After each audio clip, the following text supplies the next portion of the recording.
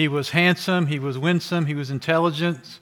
At his trial, the judge said multiple times how much he liked him. He studied economics, he had a doctorate in jurisprudence, he was the research director at the Kiel Institute for World Economy. He was a loving father of 5 kids. So why was he on trial? He had led a German military unit that was responsible for shooting 90,000 Jewish men, women, and children.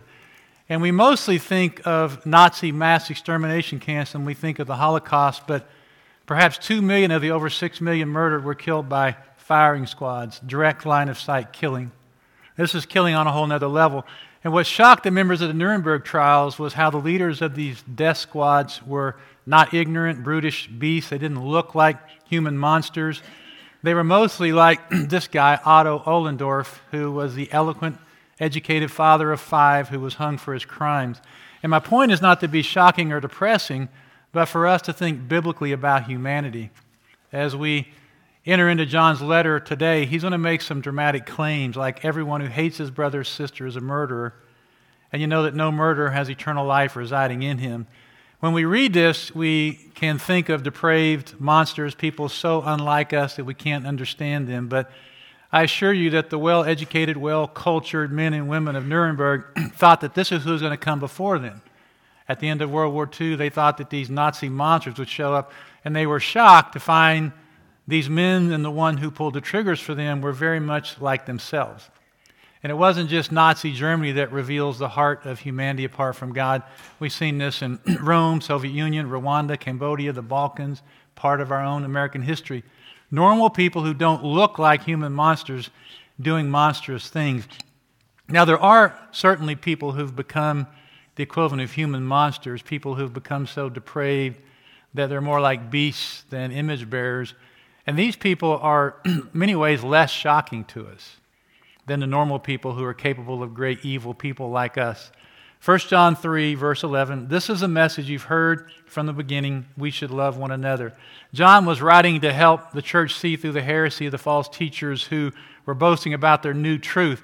The new, the improved, the contemporary truth was just recycled lies. And it's fascinating to me how John was dealing with that, because I read all the time about some new truth that seems to sweep parts of the church. And when I study it, the first thing I see is, well, it's not true. The second thing I see, it's not even remotely new. It's come up over and over through church history. And John says that the original gospel is the truth. 1 John 1:5, 1 John 2:24, 1 John 2:7. The gospel doesn't change. It was first given in the garden right after the fall. Jesus was predicted, the one who would crush the serpent's head. And the entire storyline of the Bible and the center of human history is this same truth. And the truth about Jesus and the way Christians are to live as His children is unalterable. It doesn't change. That doesn't mean we don't have to work hard and think hard about how to live the gospel in our own time and place. Anyone here who's trying to live a single-story life, trying to live consistently in their workplace or school or even their home, no, that can be tough. It's tough to figure it out. But the gospel doesn't change. We just have to figure out what does it mean to live it in our time and place. Who Jesus is, God incarnate, Savior of the world. No one comes to the Father except through Him. What we're to become like Jesus in His holiness, continual growth in moral purity. How we're to treat others with sacrificial love modeled by Christ. So these things never change. And these 3 things have never been in line with contemporary trends. They've always been out of sync with the world, but not out of sync with God. Nothing is ever more relevant, more contemporary than the gospel believed and lived. So this is the message you've heard from the beginning. We should love one another. Now we'll jump down to verse 16, then we'll come back up and work our way back to it. But just to show, in verse 16, he gives a definition of what love is. This is how we know what love is. Jesus Christ laid down His life for us. So we're not to define love on our own. God has defined it for us. And any definition or application of love that falls short of the gospel of Jesus is faulty. Look at verse 12. Unlike Cain, who was of the evil one and murdered his own brother. And why did he murder him? Because his deeds were evil and his brothers were righteous. So John gives a stark contrast of what this love doesn't look like. And he goes back to the first murder, which was a Satan-inspired slaughter. That's what the word literally means. He slaughtered his brother. And Jesus said that the devil was a murderer from the beginning. Cain was of him, just as we are to be of or in Christ. So what was the cause of Cain's murder, John asked? It was because of comparison, jealousy. And the irony or the tragedy is that he was jealous of something he could have been himself. He could have been righteous. Somehow in his own sin-twisted mind, instead of changing by turning his life over to God, he thought he could eliminate Abel, whose righteous life served as a reminder of his own unrighteous life. And now to John's point, Cain was a prototype of the world in opposition to God and therefore in opposition to the people of God. If Abel was murdered by his unrighteous brother, don't be surprised when the world hates you. If you seek to be holy, to love others, don't wait for the world to stand by and applause. In fact, don't be surprised if you get hate instead. That's what verse 13 says. Part of how the surprise at being hated for following Christ has worked out in the lives of Christians is sometimes we start scrambling to try and become less offensive, more relevant. Something's wrong. I'm following Jesus, I'm loving them, and I'm getting hate back at me. I need to try and change this. Well, it's not that we should manufacture offense by being angry, stubborn, hard to get along with. We shouldn't be hated because we're hateful. But we're warned here, don't be surprised when you are hated.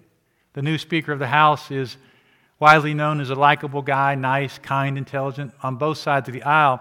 But his worldview seems to be decidedly Christian, and his actions have more consistently aligned with that worldview. Therefore, we can say, therefore, he's going to be hated, especially now that he's on the radar, and this has already started to happen. So we're not going to be hated for doing what righteousness does. It's not going to be confusing because we're not going to be hated for being, generally, we're not going to be hated for being kind. You know, I hate you because you're kind. I hate you because you're humble. I hate you because you're patient. He's liked for that. But the hatred is going to come for what it says, for what our righteousness says, not what righteousness does, but what it says. It says Christ is the center of my life, not me. And humans are not the center of the universe, and Jesus is the way, the truth, and the life. So we shouldn't be surprised when what we believe and what we value brings us hate. And we certainly shouldn't, therefore, try to go along just to get along. That never works. It's morally, biblically wrong. But even as we're not surprised when the world hates us, we don't get to hate back. Or better said, we don't have to hate back. Verse 14, we know that we've passed from death to life because we love our brothers and sisters. The one who does not love remains in death.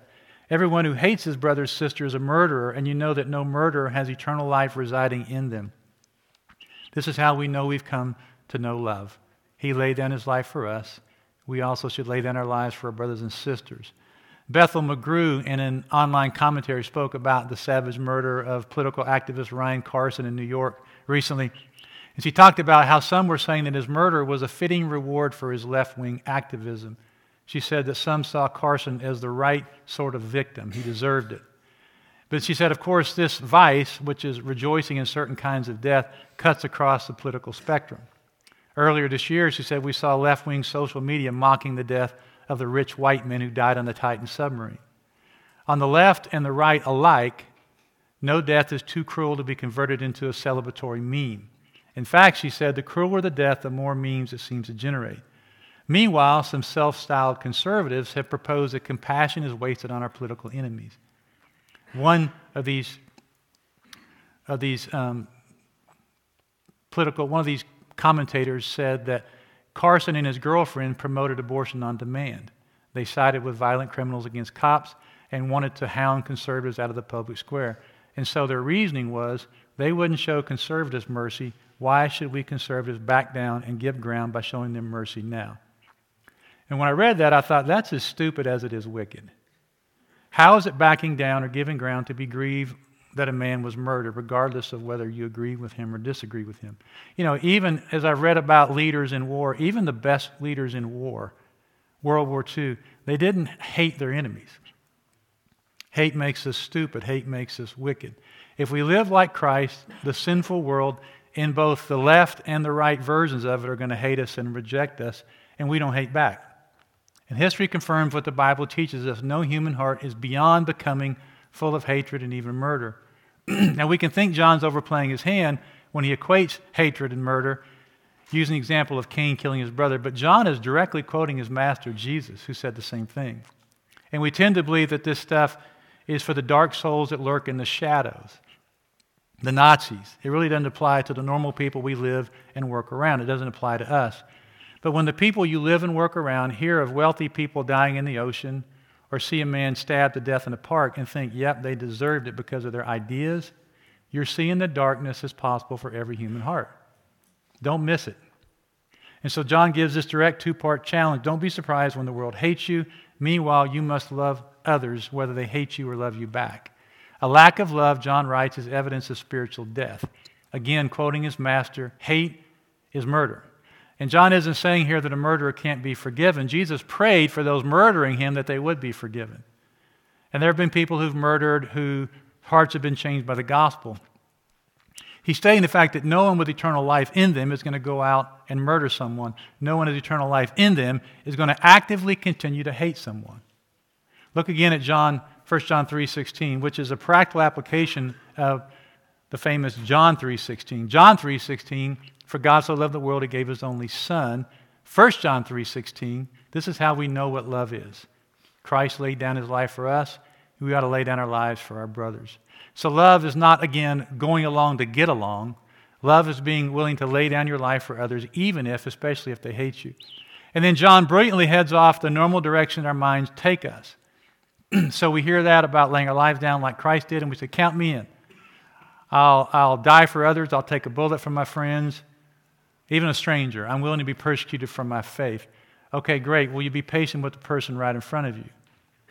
You'll take a bullet for him, but would you love the person who disagrees with you politically? Would you be kind to the angry waitress? Would you not curse the guy who cuts you off on Kellogg? And then the test of all tests, will you love your spouse? Taking a bullet for a friend or even an enemy can be easier than being patient with them or serving them when it's inconvenient. And that's really what John's getting at in verse 17. If anyone has this world's goods and sees a fellow believer in need, again, he's quoting his master, Jesus, but withholds compassion from him, how does God's love reside in him? So we hear the grand stuff, I'll lay my life down for you. Yeah, but will you love this person? One commentator wrote, it's easier to be enthusiastic about humanity with a capital H than it is to love individual men and women, especially those who are uninteresting, exasperating, depraved, or otherwise unattractive. Loving everybody in general may be an excuse for loving nobody in particular. And John is enormously practical. He has no patience with theology that doesn't make it into our actual lives. So in verse 18, he doesn't say, you should, but he said, let us. He includes himself in the challenge. Little children, let us not love in word or deed, but in action and truth. So he's taken us out of the clouds. We're up here with this big macro. I'll die for you, Jesus. I'll die for someone else. And he's like, no, come right down here. Will you love that person right there? So here's a summary of John's teaching in this passage. Hatred characterizes the world, whose prototype is Cain. It originates in the devil. It issues in murder and is evidence of spiritual death. Love characterizes the church, whose prototype is Christ. It originates in God, issues in self-sacrifice, and is evidence of eternal life.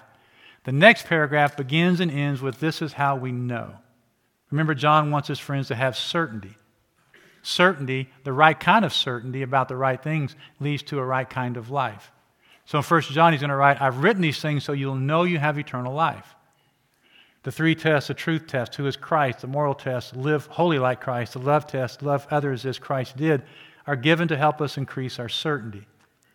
And with this in mind, certainty in mind, John's going to address the problem of the condemning heart, the problem of the uncertain heart, because sometimes our hearts just need assurance. I spoke recently with several people who lacked assurance of peace with God. They heard the gospel, I think they understood the gospel, but their own hearts condemned them. What do you do with that? Maybe you feel continual guilt in your own life for past or ongoing sins. Maybe you feel like God hasn't or wouldn't save you or forgive you. And it could be that you feel that way because your conscience, this wonderful thing that Paul says in Romans 2, is a gift from God to direct us to God. Maybe your conscience is warning you you don't have a relationship with God. And if that's the case, then don't ignore God by ignoring it. It could be that you're continuing in unrepentant sin, and when that happens, our heart is warning us to move back to a life of obedience to Christ. If that's the case, then don't disregard your heart. Then, and this is what John's addressing here, it could be that your heart is simply lying to you. In this case, you have to believe what's real regardless of what you feel. Verse 19, this is how we know that we belong to the truth and will reassure our hearts before him whenever our hearts condemn us, for God is greater than our hearts and he knows all things. So believing truth with our minds is how we silence the doubts of our hearts. And this really comes down to not believing our minds versus our hearts. It's about believing God, what he has said, versus believing what we currently feel. Because in the Scripture, there's not this dichotomy between what we call heart and mind. The words are really used interchangeably often. The heart in the Bible is the real thinking, choosing, feeling, believing you. And there are many reasons we may feel or believe false condemnation. One reason is Satan is called the accuser. That's his call sign. He loves to attack our confidence in Christ. So if he attacks our confidence in Christ, if our hearts condemn us inappropriately, it undermines evangelism. I mean, who's going to share their faith when you feel like, look at me, I'm a worthless, condemned person myself?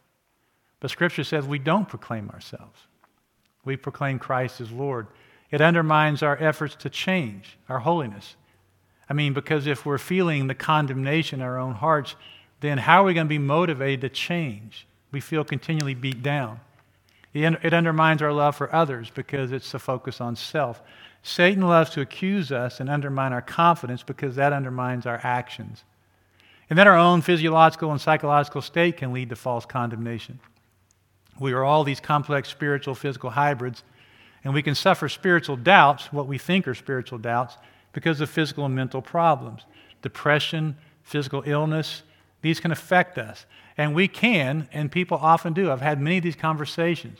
It's been true for me before. We can confuse our own sadness or depression or anxiety for a lack of peace with God. And then when we compare ourselves to others, particularly we compare our insides to their outsides, we can lack assurance with God because we do this compare and contrast. They look happy, holy, squared away. They look always at peace. Look at me, I'm a mess. To me, it's like driving through a neighborhood on a dark, cold, snowy night, and you drive by and there's a window with a warm glow coming out of it. You just drive by. And from that single view, you build a scenario. Boy, I bet they're happy in there. I bet they have a great family. I bet their kids are all sitting around reading books around a fire. They never have to put wood on. It just continues to go. And we build this scenario from driving past a single lighted window. And that's how we do. We walk through life doing that. Stop it. Just stop it. The right way to think about this is 1 Corinthians 10. No temptation has seized you except what is common to all. And God is faithful. He'll provide a way out so you can bear underneath it. What you need to do as you walk around is we're all essentially the same. We don't all struggle the same ways, but we all are the same in that we struggle. And we have to stop doing the compare and contrast. That was Cain's trap. Instead of Cain turning to God, he's focused on Abel. God has given you and will give you all you need to know and love him. And John has a very practical strategy for dealing with the condemning heart. Get busy loving others in Jesus' name. Quit navel-gazing. Go start serving others. I don't think I've ever known someone who was actively engaged in the lives of people rather than sitting around and stewing in their own hearts who wasn't experiencing some peace in Christ. And there are people who've been Christians for a while who've walked in here, sat alone, took on their no face, and then walked away complaining about how unfriendly we are. And there are people who have not been Christians very long who've walked in here, engaged others, and went away with new friends and increased faith. So my dad had times of spiritual struggle, sometimes really difficult struggle. He would pray, he would read. He believed for a long time, but he would sometimes struggle. And what he would do, his go-to strategy, especially the last 15 years of life, is he would take out a little card. He would write the list of people he's going to serve that day. Then he'd go out and drive around serving people, showing practical love in the name of Jesus. And the struggle didn't end, but it would lose this doubt, this struggle would lose its grip on his heart. Faith would start winning, not the condemning heart. When he went and loved people in Jesus' name. This picture was him the night that he was hurt.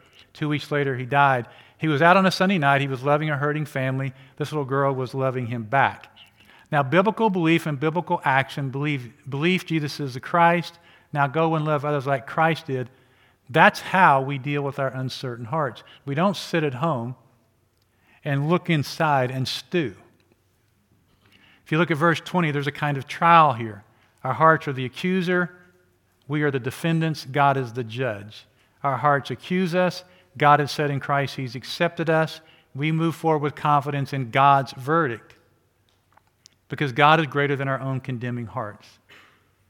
And so if you struggle with this, again, pay attention. It could be the Holy Spirit is speaking through your conscience to you, but it could be your heart is just lying to you, and it's going to keep you forever ineffective. So next, John turns from the condemning heart to a heart at peace with God. He gives two blessings of this heart at peace. First, a confident relationship with God that's free and unrestricted, and then a confident access to God in prayer. Dear friends, if our hearts don't condemn us, we have confidence before God and receive whatever we ask from Him because we keep His commands and do what is pleasing in His sight. His confidence before God, that phrase just means we have this relationship, an open, healthy relationship. So we have confidence before God. We don't have to hide from Him. We come to Him knowing we're fully accepted. Now keep in mind all that John has written up to this point. This doesn't mean our sins are not serious. They are. But we're not to continue in them. But as we live messing up, fessing up, we can move on. As I said before, this mess up, fess up, move on phrase is not making light of sin. It's making much of grace. That we can confidently come to God. We don't have to spend time after we sin, spend time waiting for God to cool down, spend time hiding and sliding, spend time sort of figuring out a way to pay for our sins. We don't do penance. It's not biblical. What we do is we come to God immediately. And we can freely and confidently bring our requests to God. Prayer is unrestricted. Doesn't mean we get whatever we want. If I confess my sins, the big guy's going to give me all that I want. That's not what this says. We obey His commands and we do what pleases Him. This isn't obey so you get what you want. This is about tuning our hearts to His will. And Jesus really showed us how this works. He asked for what He wanted. If possible, take this cup from me. He surrendered to what His Father wanted. Not my will, but yours be done. Let's finish up this passage, verse 23. Now this is His command, that we believe in the name of His Son, Jesus Christ, and love one another as He commanded us. The one who keeps His commands remains in Him, and He in him. And the way we know that He remains in us is from the Spirit He's given us. And so it sounds like two commands, believe in Jesus and love one another. But for John, they're flip sides of a single coin. If you love Jesus, you're going to love others. And that's been his point in this entire passage. If you want to increase your confidence to live with real certainty, pay attention to these three things, the truth test. Pay attention to this. Christ is the Savior of the world. He is the center of human history. God has become flesh and saved us. This is the fact. The moral test, become like Him. Pay attention to Him. Train to become holy. The social test, love others as He loved them. This is how we know what love is. Jesus Christ laid down His life for us, and we're to lay down our lives for others. So believe God, not your own heart, when it tells you other than what God has said in the gospel. Years ago, I read a book called Get Out of Your Mind and Into Your Life. The book was okay, but the title was awesome. I love the title. Not a good reason to read a book, but they were smart in making that title because it made me read the book. John is saying, here, move into the lives of others, loving them as Christ has loved you. Get out of your mind, get out of your own heart, and get out into your life. And your life is in Christ, loving people like He loves them. So John's writing about what's eternally old and perpetually new. Dear friends, I'm not writing you a new command, but an old one. Yet I'm writing you a new command. So what he's saying is this is eternally old, and this is to be manifestly always new in your life. He was addressing these theological innovators. These weren't people who were creatively applying old truth to new situations. They were trying to come up with new stuff that wasn't even true. And what's ironic is they weren't actually loving people. They were misusing people and manipulating people, which is most often what lies do. So we aren't chasing the insecurity of passing relevance. We want to live in the security of eternal permanence. It doesn't mean we're intentionally looking for irrelevancy. You could be irrelevant just because you're not believing what's true. Lies are never irrelevant. And if we're not believing what's true, we need to adjust to the Bible. And there are certain things that we don't know. God hasn't told us everything. You've heard me quote it 1,000,000 times, Deuteronomy 29:29. But that doesn't mean we're not certain about what we do know. So we have to be humble about both what we're sure of, we're humble about what we know, and we're humble about what we don't know. What we're not sure about, we trust God with. And we can tell people, I don't know. But what we are sure about, we're sure about only because God's revealed it to us, not because we're smart or good. We're to be sure about the gospel. We're to be sure about our relationship with God. World religions teach insecurity, that you'll find out when you get there if your good and bad deeds stacked up. That's not the gospel. 1 John 5:12, I've written so you will know. We're to be sure about our purpose to grow in Christ's likeness. We don't have to spend our lives guessing, hoping we get it right. We don't have to be a person who gets to their deathbed and looks back and say, I missed it. We don't have to. He's told us. Spend your life like this, and when you get to the end, you won't have to live in those regrets. We can be certain because God in His mercy has given us certainty. And because God gave us certainty, we can never be arrogant in our certainty. We don't need to be grumpy or combative in our certainty. When we become combative, it's evidence that we're not certain. We don't need to be embarrassed or apologetic. Well, I'm sorry, but I'm certain about that. Why are you sorry? It was a gift. Be grateful. We're to be humble, grateful, and proactive in our certainty. Certainty in that what we believe is the core truth of human history. We know why we're here. We know how this ends. Physicists have long looked for what's come to be called the theory of everything, and they haven't found it, by the way. In fact, over 100 years of debate and research by really smart people, they still don't agree on the foundations of quantum physics. They split into at least 3 schools, 2 main schools. Now, they know quantum physics works because they can do the math. Your computer and your cell phone depends on it. They don't agree on why it works. It's just like a kid can. I can take a couple 3-year-olds and then go over there and flip that light switch on and off. They can make these lights work. They have no idea how it works or why it works, but they know it does. And that's how these quantum physicists are. One school of quantum physics is agnostic about why it works. They're just pragmatic about how it works. And so I read where one of them said to a colleague who was still struggling with the why, he said, shut up and do the math. And one physicist who actually thought up what's now called the multiverse or the many worlds interpretation, he stopped trying to figure out why and went off and just made a lot of money with the how. He made a lot of money working for the government, doing the math and turning the math into profit. He also used this money to drink, smoke, and eat excessively. He lived in an open marriage, having multiple affairs. And when he died at age 52, what was left of his broken family, as per his direct wishes, they took his cremated ashes out and put him in the garbage. He was a committed atheist. There was no ultimate why for anything.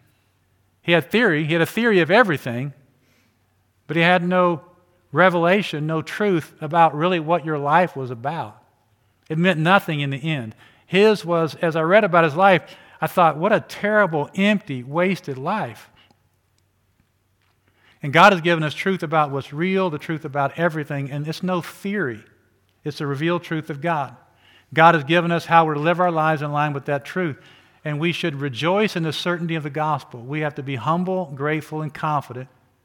There's certainly no reason to be grumpy or insecure about having been gifted with the meaning of everything. Not a theory, but a revelation. And so you can expect to be hated by some if you live with this certainty.